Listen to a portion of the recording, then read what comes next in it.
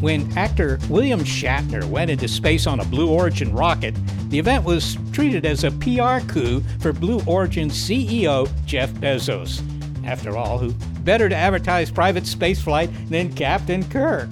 But when Mr. Shatner returned, the event became something else. Visibly overcome by the experience of seeing Earth from space, he spoke poetically and emotionally about the thin atmosphere that makes life possible on our planet. It was unbelievable. Unbelievable. I mean, that's the thing.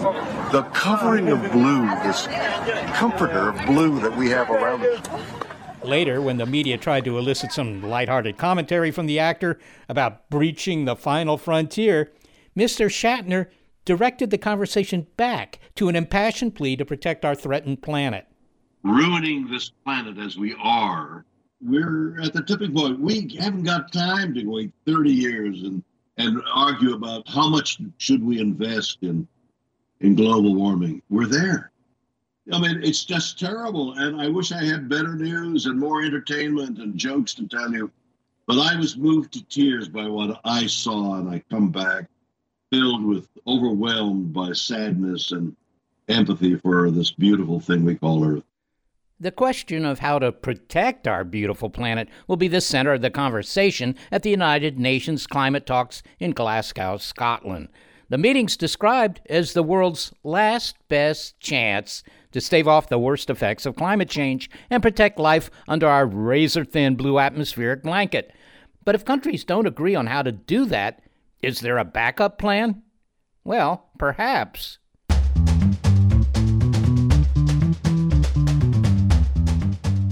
This is Big Picture Science, produced at the SETI Institute, and I'm Seth Shostak. I'm Molly Bentley. The backup plan is a large-scale scheme to intervene in the Earth's climate system called geoengineering. For example, injecting aerosols into the atmosphere to reflect sunlight.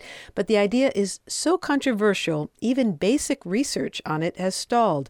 In this episode, if we are not going to reduce carbon emissions sufficiently to counter catastrophic global heating, and currently we are not on track to do that, should geoengineering be a backup plan? This episode of Big Picture Science is Dimming the Sun.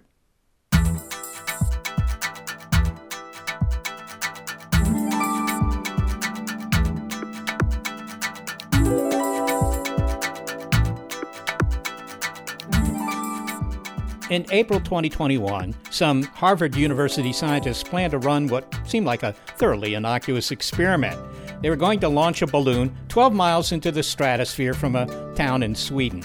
Attached to it would be a gondola carrying instruments. The scientists would run some tests, land the balloon, and go home. Not everyone thought the flight was harmless, though. It was an experiment in solar geoengineering called the Stratospheric Controlled Perturbation Experiment, or SCOPEX. Solar geoengineering is a type of large-scale climate modification designed to reflect sunlight back into space, thereby cooling the Earth. For example, by injecting sulfur particles into the stratosphere.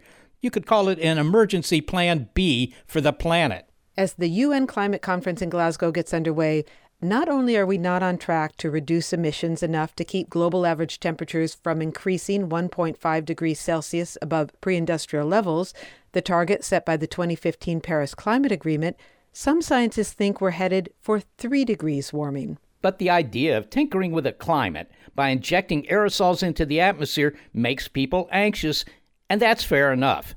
But the SCOPEX test flight was only a test of the instrument-carrying balloon. It wasn't a release of aerosols. Even so, the experiment was so controversial that it was canceled due to pressure from Swedish environmental groups. The balloon didn't fly, and some basic questions about solar geoengineering went unanswered. So, the questions we want to explore are, was stopping the solar geoengineering experiment the right thing to do? And who decides whether and how geoengineering research proceeds? What's unnerving about geoengineering is the possibility of unintended consequences. So what's the human track record on modifying natural systems? Well, it isn't always perfect. So let's consider a large engineering project carried out in the beginning of the 20th century. It, too, was considered imperative and required the development of novel engineering techniques. It's the story that science journalist Elizabeth Kolbert uses to begin her book, Under a White Sky, The Nature of the Future, that examines geoengineering, and it's an arresting example of just how far we'll go to control nature, at least locally, with the best of intentions, and the way nature can surprise us. So we begin in Chicago at the end of the 19th century. The river that ran through the city, and it still does, the Chicago River, was a polluted mess. It was collecting all sorts of runoff from the stockyards and farms, and human waste. It was said that the Chicago River was so thick with filth that a chicken could walk across it without getting her feet wet. So it was sort of a solid mass of sewage, basically untreated sewage. Sounds like the beginning of a joke. Why did the chicken cross the river? That's right, because it could, because there was too much human waste in the river. Well, now you have an emerging health crisis because the effluent was flowing into Lake Michigan, which was causing a sanitary problem, to say the least. Yes, absolutely. It's a bad idea to be sending your sewage into the source of your drinking water, which is what Chicago had grown up doing. Which is a pretty good rule of thumb. So, to draw that waste away from Lake Michigan, they built a canal to carry the water south. Is that the Ship and Sanitation Canal? Yes, the Chicago Sanitary and Ship Canal. I think they called it the Chicago Drainage Canal back then. It became a force of nature because its construction created a backwards flowing river. So, as you suggested, the Chicago River used to flow east into Lake Michigan. And what the Sanitary and Ship Canal did was it connected the Chicago River to the Des Plaines River, which flows into the Illinois River, which ultimately flows into the Mississippi. And it literally reversed the flow. It was engineered to reverse the flow of the Chicago River. So now, instead of flowing into Lake Michigan, it flows basically away from Lake Michigan, and there are now locks to regulate the flow of water. But as remarkable as reversing the direction of the river, the canal also connected two major drainage systems that had evolved separately for thousands of years. Well, the two drainage systems that are connected via the Sanitary and Ship Canal are the Great Lakes Basin, which is this, drainage basin that sort of spans the U.S.-Canada border, everything that's draining into all of the five Great Lakes. And then there's the Mississippi watershed, which is, one of the biggest watersheds in the world, which drains, most of the continental U.S. And you have to think of all the tributaries of the Mississippi, all, the Missouri, the Ohio, everything draining into the Mississippi and then ultimately into the Gulf of Mexico. And those two basins were separated not by a great distance, to be honest, but by enough space so that an aquatic creature couldn't, just sort of hop out of one and into the other. So it connected two drainage systems that had never before been connected, of course. But the advantage was, from the perspective of Chicago and the engineers, is that then this water could travel down to Des Plaines and somewhere along the line be treated in a sewage plant, right? So this was a way to take care of that filthy water. Yeah. And I mean, you have to realize this is happening at the end of the, at the very start of the 20th century. And they weren't, planning really on sewage treatment. Now there's a huge sewage treatment plant along the Sanitary and Ship Canal. And so for a long time, I should also mention, it is very relevant. This Sanitary and Ship Canal was so toxic, basically, that not many species did pass between them. It was very low oxygen. But as we sort of cleaned up the water, the Clean Water Act, as the Sanitary and Ship Canal became cleaner, it became possible for species to move between these two basins. Well, you can probably guess where this is going. Now we have a new problem, invasive species. One Mississippi animal in particular threatened to wreak havoc on the ecology of Lake Michigan, Asian carp. But before we talk about how the carp are being dealt with, we have to ask, how did carp native to China find themselves in the Mississippi River? Well, could it have been the result of shipping? I mean, I don't know. Obviously, I'm not sure they made a water trip halfway around the world, but maybe, some ships that were coming into the ports there on the Gulf brought it with them? Yep, that's an excellent suggestion. But what actually happened is that But wrong. But you're wrong. What actually happened is that this is the 1960s, and Rachel Carson has written her book, Silent Spring. And she's suggesting, very wisely, that we move away from chemical solutions to where you just set species against each other instead. In this case, Asian carp were brought over as possible means of controlling vegetation like weeds and algae in aquaculture ponds. And they were brought over to perform different acts of what we would call biological control. They were going to help clean things up in various ways. One species was going to eat aquatic weeds, many of which were themselves invasive species. And they quickly and ironically got out of control, got out of the experimental ponds they were in and experimental stations. When they're young, they're called fingerlings. They're very, very tiny, and they just sort of slip through this mesh that was supposed to be keeping them in, and they just, bred madly. They've done incredibly well in the Mississippi system. So they were bred in these, I believe it was in Arkansas, in these breeding ponds, and then just got into tributaries that then led them eventually to the Mississippi? Yes, exactly. So here's a case where Rachel Carson, one of the founders, pioneers of the environmental movement, gave this supposedly benign alternative, and she couldn't have foreseen the consequences, or she didn't. And so now you have the problem of you've connected these drainage systems. It seems like everyone has, the intentions are good, but now you have a problem because the introduction of Asian carp into Lake Michigan could be catastrophic. So in 2002, the engineers came up with another plan. Can you describe the electric barrier and how it works? You visited it and what it looks like. So the electric barrier is on the Chicago Sanitary and Ship Canal, and it is basically just a series of, I'm afraid I don't even know the technical term, but basically there's pulsing electricity, and I mean a lot of electricity through the water. And the idea is that a fish that sort of, noses up to this electrified portion of the river is going to experience a shock. I mean, this sounds pretty bizarre. So if you were standing next to the river, you would see a carp, swim into view and then, twitch, and that was it? Oh my, I don't think you would see that. But the animal does receive a shock. The hope is that they will then turn around. They will not continue up this Sanitary Ship Canal, I guess you'd say, and this will keep the fish from entering the Great Lakes. And, whether or not this is true or not, no one quite knows, and no one's willing to sort of trust this, so they're actually planning another barrier further south. Okay, there are a lot of twists and bends in this engineered river story. Can you summarize it so far, Seth?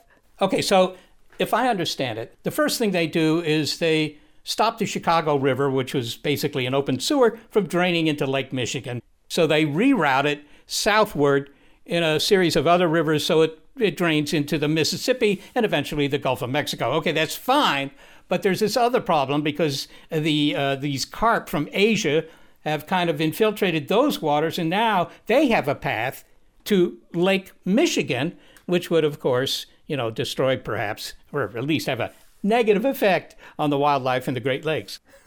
That's a good summary. You got it. Just as a general comment, right? All these natural systems have found some sort of equilibrium, right? You had a different biota in the Great Lakes than in the Mississippi, simply because for millions of years it's been that way. And now you try and change nature a little bit, what you think is a little bit. But now you've disturbed some systems that are, very entrenched. Which brings us to a point that Elizabeth Kolbert describes as not so much the control of nature, but the control of the control.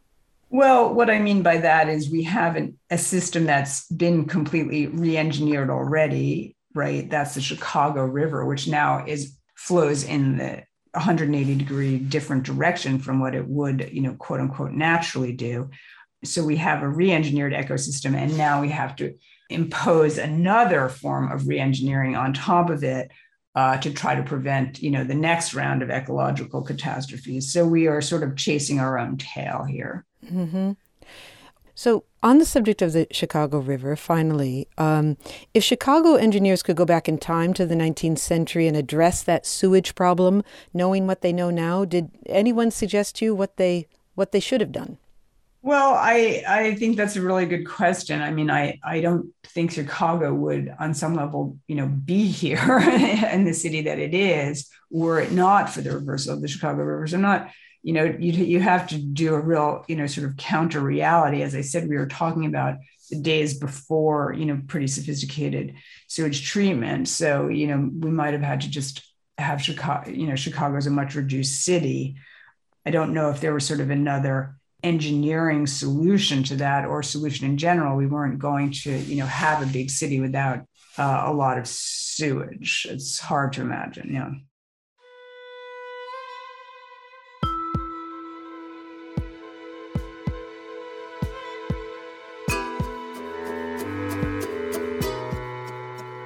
Okay, so if they could go back in time, they would do it again, because if they didn't do it again, the facts are you wouldn't have Chicago. I mean, you might have Chicago, but it'd be a small little burg. I think so, but there's another twist to this story. Are you ready for it?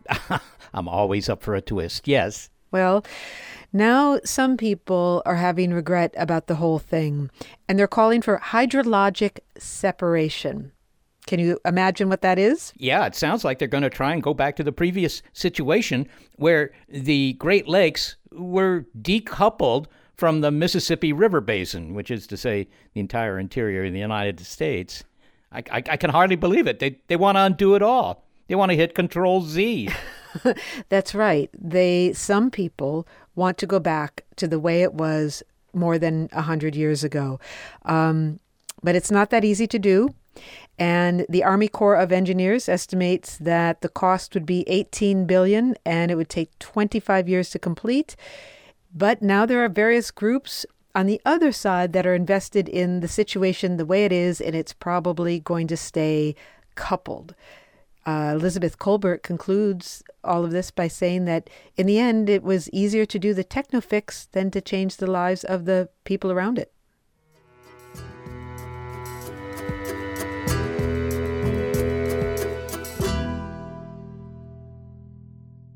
Well, you can read the story about the engineering attempt to carpe diem, if you will, in journalist Elizabeth Kolbert's book, Under a White Sky, The Nature of the Future. Well, let's get into this idea of geoengineering the planet, pros and cons, next. As the UN Climate Conference considers ways to tackle carbon emissions, we consider dimming the sun in this episode of Big Picture Science.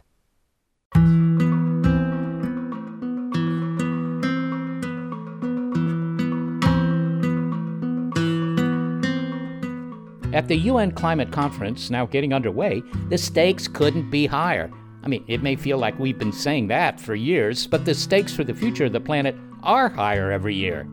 We have unfortunately squandered all of our past opportunities to limit the worst of the damages. And now it's not just hurricanes in the southeastern U.S. Now we are dealing with year-on-year wildfires across the western United States, as well as the hurricanes here. And then we're also have new awakenings to our vulnerability to drought and extreme rainfall that touches all corners of our nation and, of course, all corners of the world. So this is a drumbeat of headlines that has been a long time coming, and unfortunately, it's going to get worse until we decide to reverse this problem.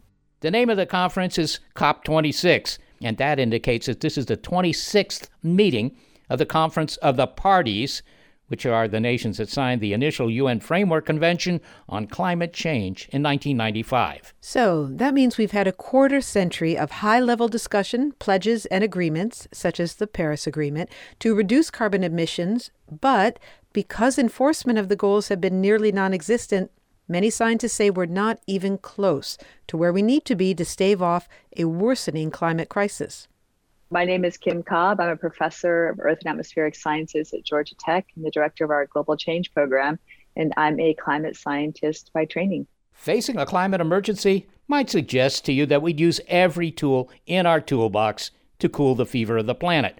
But Dr. Cobb is on the record opposing geoengineering in a recent op-ed for The Hill entitled, "We Should Not Play Dice with the Planet." This is literally, the stakes could not be any higher. And the new UN report that was just released in August really brings all of this into incredibly sharp focus. So now that we know, the question is, will we act?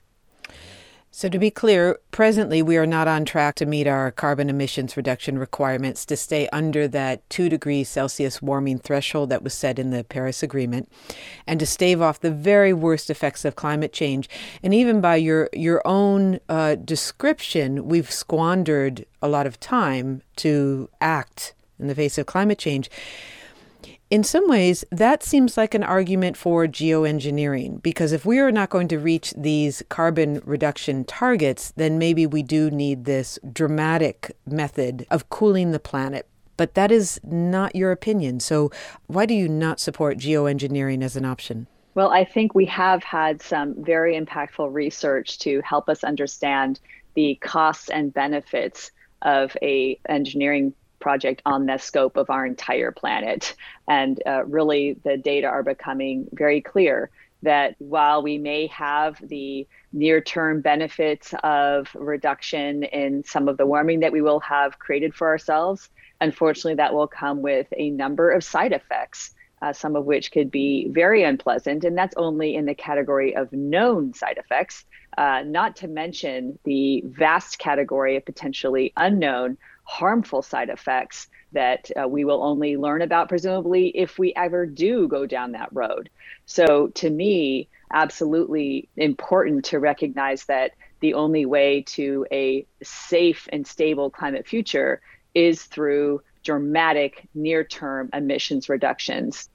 Let's come back to some of those knowns and unknowns. But first, to step back, what is the definition of geoengineering among climate scientists? What's the thumbnail definition?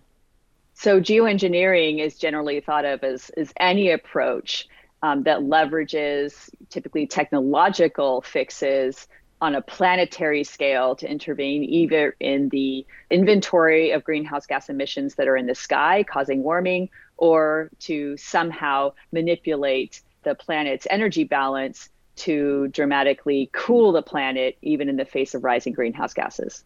And in fact, I have gone on record as saying that I believe we should conduct more research into solar geoengineering. Where I draw the line is when people are really taking the science and cherry picking some of the pleasant facts about a potential technology fix to climate change and bearing some of the unpleasant facts, giving the public the impression that this is, the least bad way to cool the planet. Let's look more closely at solar geoengineering. And you said there are some known and there are some unknown concerns. First, just briefly, what are some of the known concerns? Well, some of the knowns really come from the knowns about global warming. So some of the modeling experience that have been conducted to simulate solar geoengineering outcomes have yielded, for example, a fairly potentially complex map of regional impacts on precipitation and temperature as well, some of which may be very unwelcome. And so it could mean that for some large regions of the world, that actually lands them in a worse spot than the warming would have in the first place. And so that's what I mean by being unable to weigh costs and benefits appropriately without presumably conducting the experiment at a planetary scale. One of the other concerns is something called termination shock, which is a consequence that sounds like would be just as well at home in the language of chemical addiction. And it is a kind of addiction. The planet would be addicted to this form of cooling, wouldn't it? Could you explain what termination shock is and how that might come about? Sure. So the only way to achieve sustained cooling in the face of elevated greenhouse gas concentrations is to inject this blanket of aerosol particles into the upper stratosphere on a fairly regular basis. Why would that be necessary? Because the lifetime of these particles in the stratosphere is actually fairly short. And if you want to achieve a decade or two of benefits to ride us out of, let's say, peak warming, as some advocates would have us do, you're talking about a sustained pattern of injections into the stratosphere. And unfortunately, the background warming is still there. You are just masking it with stratospheric induced cooling with this technology approach. And so if something were to happen to our ability to inject those stratospheric particles, be it terrorist activity, be it a global economic meltdown of any kind that would impact our ability to maintain that reflective blanket, then we would see in no short order the full brunt of that pent-up warming coming at us in a big hurry in a matter of several years. So this termination shock would almost be like, I think I've heard it described as opening the oven door. You would just get this blast of heat. Kim, one of the compelling arguments against geoengineering and solar geoengineering in particular is a moral argument. This idea that if we present a solution, a techno fix like this to the problems that technology have gotten us into, we're not addressing the actual problem of climate change. We're not really making changes. There's no incentive to make necessary changes in our lives. Is that a strong argument in your opinion, and can you elaborate on that? Yes, I think it's absolutely part of the human condition that we are seeking the path of least resistance through our world, right? I get that. That's what we optimize for in our daily lives and our major life decisions and our, larger global policy landscape. Absolutely. The problem here is that obviously the path of least resistance has meant our continued dependence on fossil fuels. And now that the damages are coming into clear focus, the path of least resistance actually would dictate moving away from fossil fuels right now and reaping the public health benefits and economic benefits along the way. But for these continued vested interests, which continue to obscure and spread misinformation and now launch pretty effective campaigns championing themselves as the climate solvers of the 21st century in advancing any number of technological fixes to the problem, when in fact the emissions choices that we're making over the next decade are those that will either lock in higher warming levels or reduce warming levels this century. And all of those techno fixes will play no role in whether that occurs or not by 2050. And that's just the bottom line. That's the bare, uncomfortable facts. We have to reduce our dependence on fossil fuels, period, the end. Professor Kim Cobb, thank you so much for joining us. It was a pleasure. Thanks so much for having me. Kim Cobb is a professor of Earth and Atmospheric Sciences at Georgia Tech and the director of its Global Change program. So she identifies the many ways a geoengineering experiment could backfire. Also says she supports basic research into geoengineering. Well, what should the latter entail? Is it a computer simulation or a limited real-world experiment? I mean, how far down this path should we travel? It's a good question. And for Harvard University physicist David Keith, we do need, if not a backup plan, then a plan for a backup plan. And for that, we need more research. Dr. Keith leads the solar geoengineering experiment SCOPEX, and we spoke to him about it at a science conference in early 2020. David, you are working on a project that many people seem to have certain concerns about, and that is an approach to perhaps at least interrupting the march of climate change. Tell us what you're doing. So I work on this thing called solar geoengineering, which is a set of ideas about how humans might deliberately intervene in the climate, deliberately alter the Earth's energy balance by some technology, putting reflective aerosols in the atmosphere, for example, that might partially and imperfectly reduce some of the risks of accumulated carbon dioxide, some of the climate risks of the CO2 in the atmosphere. Okay, so tell me what you're proposing here. I'm not particularly proposing anything. What I'm proposing is that there is a serious worldwide research effort to understand better how these technologies work, how they could work for human benefit, and how we govern them. Can you give me a specific example? Sure. So putting aerosols in the stratosphere, say 20 kilometers over our heads, that could be done with aircraft that would loft the aerosols up there. That actually appears to be pretty easy. There's no big technological uncertainty about doing that. And it even appears pretty clear that we could make a relatively even coating of aerosols by observing them and adjusting where they went. But for aerosols, I'm talking the one we understand best is sulfuric acid, which should seem like a horrifying idea, but that's the thing that nature does and the thing we understand the best. When you say nature does it, how does nature put sulfuric acid into the atmosphere?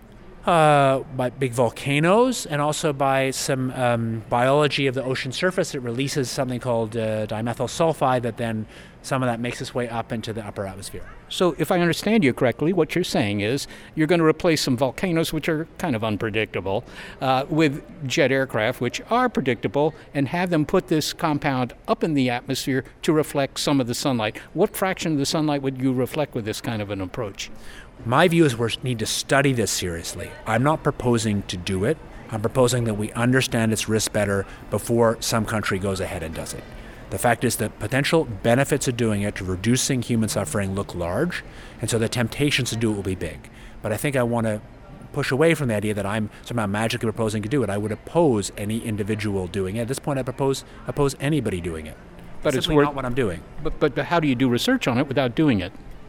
Lots of ways. We do research on all sorts of things without doing them. I know people who do research on large epidemics without starting epidemics. There are people who do research on a huge number of things that they don't want to have happen or they think might want to have happen without actually doing them.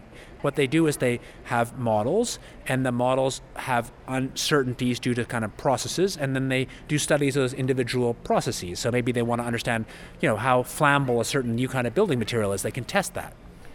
If this were to prove practical in the sense that it would have the desired effect, I mean, how many aircraft would, order of magnitude, how many aircraft would it take to put enough aerosols into the atmosphere that it would, get the job done? I mean, are you talking about every plane on the planet? Are you talking about a handful of planes? What would it be? No, it's frighteningly practical. That's part of why it's so politically scary. So even quite a small country could build the fleet of aircraft you need to do this. So if you wanted to stop the world warming for, say, 50 years, you'd need to build out a fleet of aircraft.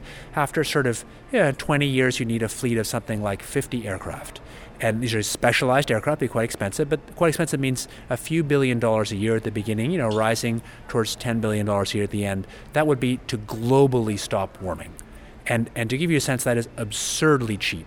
The costs of climate damages mid-century are about 1% of GDP, so $1 trillion a year. So these costs are so low that costs are not the issue. I think what's horrifying in a way about these technologies, at least some of them, could be done easily with current technological capabilities. The issue is about how well they would work, what the risks are, and how we control them. The hard part is not physically doing it. Okay, well, you talk about the risks. I mean, are the risks that maybe some country will decide to do this because it is suffering disproportionately from climate change and do it without, look, I'm not going to, I can afford to do this without your go-ahead. Is that the risk? That certainly the fact that it's so cheap and the fact that climate risks are growing means that, yes, unilateral action by some country is a risk. And so I think part of my view is that's why we need to understand much better what the risks are, how we monitor them, and to begin real dialogue between countries about how to manage these technologies. Are you getting anywhere with that? Yeah, I think we're getting a substantial place. So maybe most importantly, a man called Janos Pastor, who was formerly the chief advisor to Ban Ki-moon for climate, so the person at the center of the whole UN climate process, is now running an effort on geoengineering governance. And there have been the beginning of real international conversations at a pretty high level. There were big conversations at the UN Environment Assembly last year. There's the beginning of conversations actually right up to the Security Council now. So there is really the beginning of conversations that are serious. Is there any practical alternative that you see in terms of mitigating simply the amount of solar flux hitting the Earth? I mean, could we, drop the millions of shaving mirrors on Siberia and just reflect a lot of stuff from the ground without having to put anything into the atmosphere and saving the jet fuel? Yes, I mean, no doubt you could do this by putting reflective materials on the ground, mylar sheets or whatever. I think when you actually do the math to have an equivalent impact, it turns out you have to have much more total jet fuel, if you like, much more total energy, much more environmental consequence. So if you really look what it would take to reflect 1% of the sunlight by reflective materials on the ground, that means you need to cover an area as big as the United States, 10 million square kilometers with reflective material. If you do the math of the cost to do that, let alone the impacts, they turn out to be gigantic.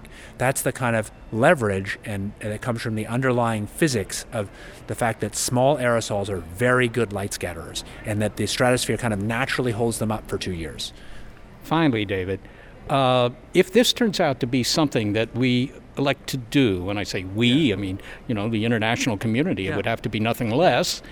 What time scale do you foresee for seeing it happen? Are we talking about, 5 years from now, 50 years from now? What's the time scale? I think if there was a clear consensus of, say, some coalition of countries to do it, you could begin doing it in 5 years, at least some methods. If you're asking me when I think it will happen, I have no idea. I can't imagine it happening sooner than, say, 15 years. But I think if you ask, will people begin to look at this seriously within, say, by 2050, it seems to me pretty likely. David Keith, thanks so very much for speaking with us. Thank you very much. A pleasure. David Keith is a professor of physics at Harvard University who helps lead the solar geoengineering project SCOPEX. And it was his team that wanted to do the balloon instrument test flight in April 2021, the one that was canceled due to pressure from environmental groups.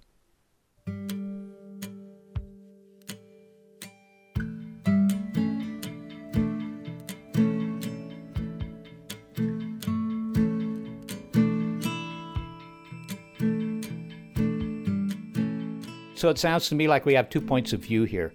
I mean, are we going to use geoengineering to help deal with the climate problem, or are we not?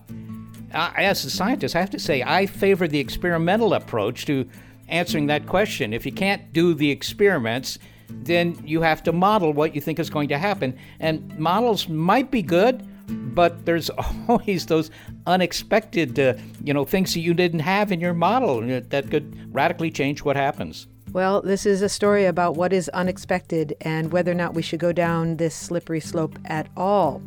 So will the climate discussions in Glasgow force our hand? Well, that's next.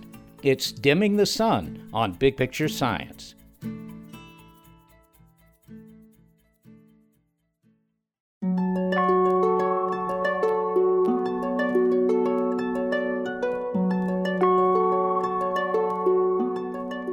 Let's do the numbers regarding the implications of climate change for life on planet Earth, at least for the next few hundred years. In 2015, as part of the Paris Climate Agreement, nations pledged to limit the global average temperature increase to, ideally, 1.5 degrees Celsius, but certainly well below 2 degrees Celsius, all with respect to pre-industrial levels. Well, the countries had 5 years to present their emission reduction plans. To hold the temp to those levels, however, would require a 55% emission reduction by 2030 compared to 1990, and with the further goal of net zero emissions by 2050. That is to say, carbon neutral by mid-century. Well, when representatives arrived in Glasgow for the UN climate meeting COP26, they had fallen far short of meeting their targets since Paris. According to the UN Environmental Program, the group that puts out the Emissions Gap Report, pledges made since the Paris Agreement will cut only an additional 7.5% greenhouse gas emissions by 2030. Remember, the goal was to have 55% cut in emissions. Wow, that's a significant difference, 7.5 rather than 55%. I mean, it's like putting only 1/7 of a roof on your house when you live in a rainy climate. And after all, we're talking here, among other things, about the survival of many species on Earth, the Amazon rainforest, the coral reefs, the fate of low-lying countries, whether we'll have sufficient food or whether our water will have sufficient quality, even whether entire ecosystems will collapse. The list of what hangs in the balance is obviously long and sobering, and that doesn't clarify the question of whether geoengineering is a morally right or necessary action, but it does present the stark consequences of years of inaction. So now we're scrambling to make up for lost time in a meeting that's been called the last best chance to stave off the worst effects of climate change. But there is hope, says Antonio Guterres, Secretary General of the United Nations. If we can get our act together, that is. The clock is ticking. The emissions gap is the result of a leadership gap, but leaders can still make this a turning point to a greener future instead of a tipping point to climate catastrophe. Will geoengineering, a large-scale technological mitigation, be part of our blue sky thinking? Well, if so, it may change our skies forever. And that idea is what prompted the title of journalist Elizabeth Kolbert's book, Under a White Sky, The Nature of the Future.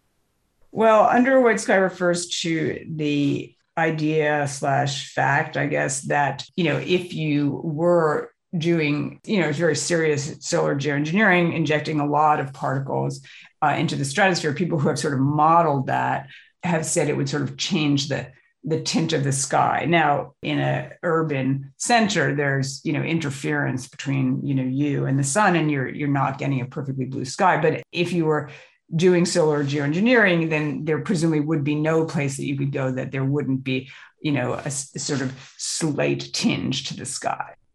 So where does the debate over geoengineering stand as representatives from around the world gather for the climate conference? Elizabeth Kolbert gives us her big picture perspective of the situation on the ground. Elizabeth, you visited David Keith in Cambridge, Massachusetts, when his team was working on the gondola that would be flown as part of the test flight in Sweden in April 2021. That experiment never flew. Were you surprised when you learned that it had been canceled? No, not terribly. These are, solar geoengineering is extremely controversial. This experiment, it's absolutely true that it would not have altered the climate in any way, shape, or form. I mean, everyone traveling to the experiment would have altered the climate a lot more than the actual experiment. But people do see it as, rightly or wrongly, as sort of the beginning of a sanctioning of this technology, and that's extremely controversial. This raises the question of who decides whether geoengineering research is even done, never mind implemented, and what thoughts can you bring to that discussion? Well, I think it's a very, very interesting question. I think that both sides make very compelling arguments. On the one hand, it's very rare to say, well, we can't even research a technology. That's pretty unusual. We have some pretty, scary technologies out there that are being researched. So that's sort of denying yourself knowledge. One bit of knowledge might be simply, this is not possible. That might be useful to know.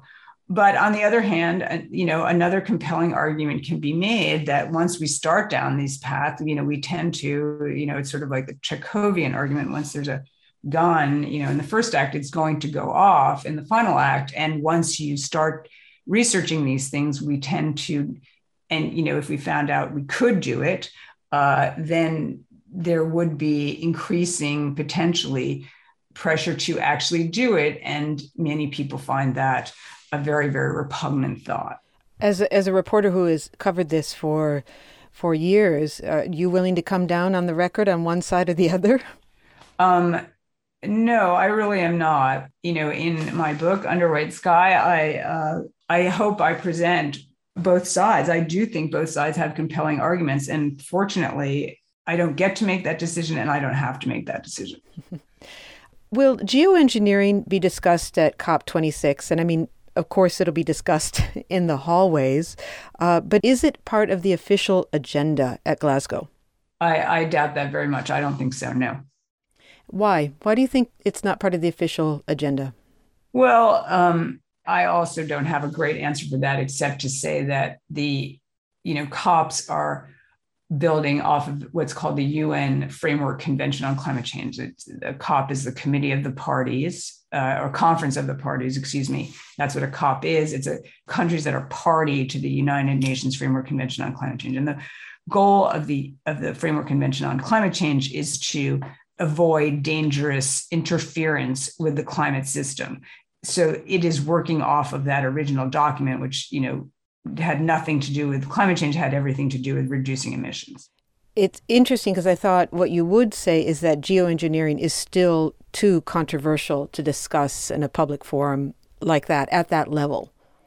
Well, it just is not part of the dialogue. Will it ever be? Will someone at some point, will we get to a point where people say, now this needs to be on the table at a COP? And then will you have long arguments as to whether it's germane to the COP? All of these are questions I can't answer. Can you give us just an overview of what's at stake in this climate change conference in Glasgow? Well, yes. What's at stake is in Paris back in 2015, everyone got together and came up with this treaty that was kind of a potluck. Everyone brought to it. Every country just made a commitment. This is what we're going to do. Everyone agreed that these commitments were not good enough, but it was better than nothing. And the idea was to come back after 5 years and reassess and hopefully strengthen countries' commitments. That was put off by a year because of COVID. Now we're there. And the question is, will countries come and make more stringent sort of commitments? Well, finally, let's say we can't come to an agreement in Glasgow about how to reduce emissions, and we're not currently on track to do so, to bring the emissions down below the 2-degree threshold that was set by the Paris Agreement. And in fact, some scientists say we're on track for 3 degrees of warming. So if that trajectory doesn't change during this UN conference, do you imagine that the conversation about geoengineering will change? Will we have to think more seriously about, a break the glass sort of plan? Yeah.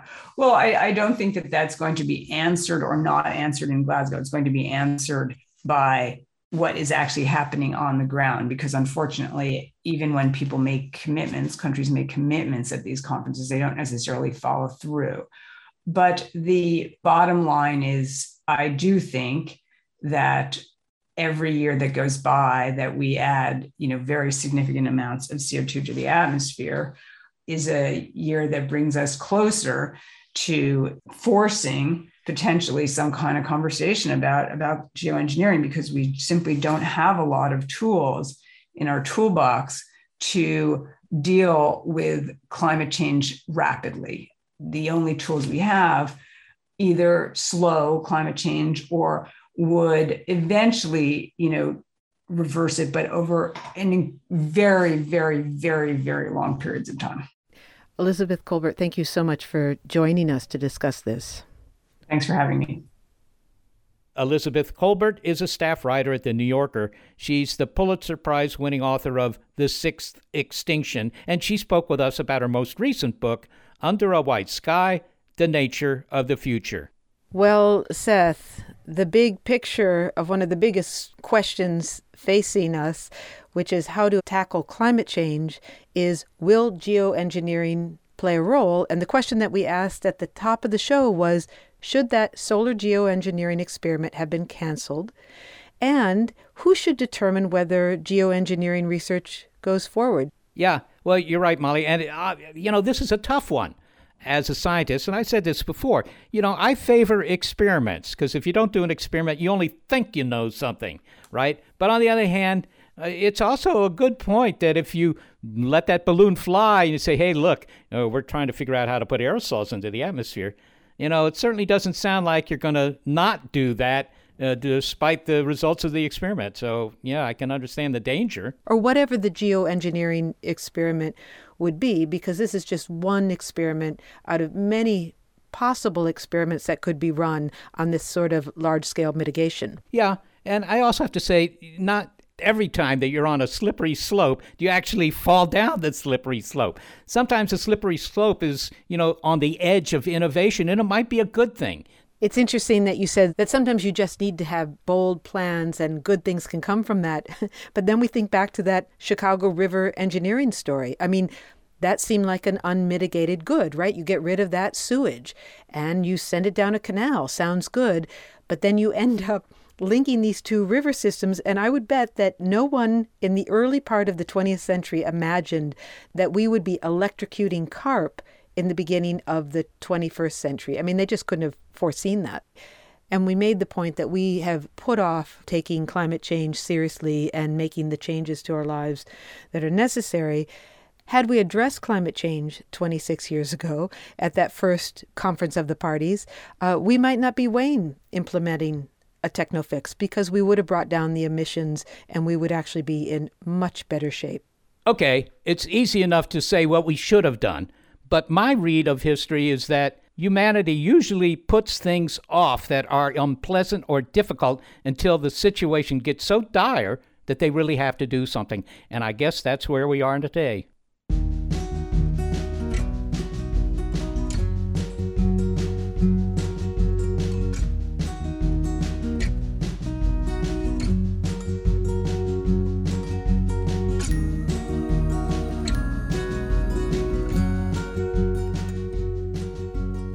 This show is made possible thanks to the help and the considerable talents of senior producer Gary Niederhoff.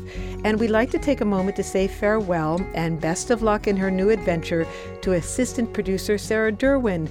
We never took her talent, calmness under deadline, or expertise in geology for granted. One last pun for you, Sarah, but we will miss working with her. I am executive producer of Big Picture Science, Molly Bentley. Thanks also to financial support from Rena Shulsky David and Sammy David, and to NASA. Big Picture Science is produced at the SETI Institute, a nonprofit education and research organization that, among other endeavors, investigates the physics of planetary atmospheres, including our own. I'm the Institute's senior astronomer, Seth Shostak. Also, big thanks to our listeners and our Patreon supporters. This episode of Big Picture Science, exploring the big questions around solar geoengineering ahead of the 2021 climate talks, is called Dimming the Sun.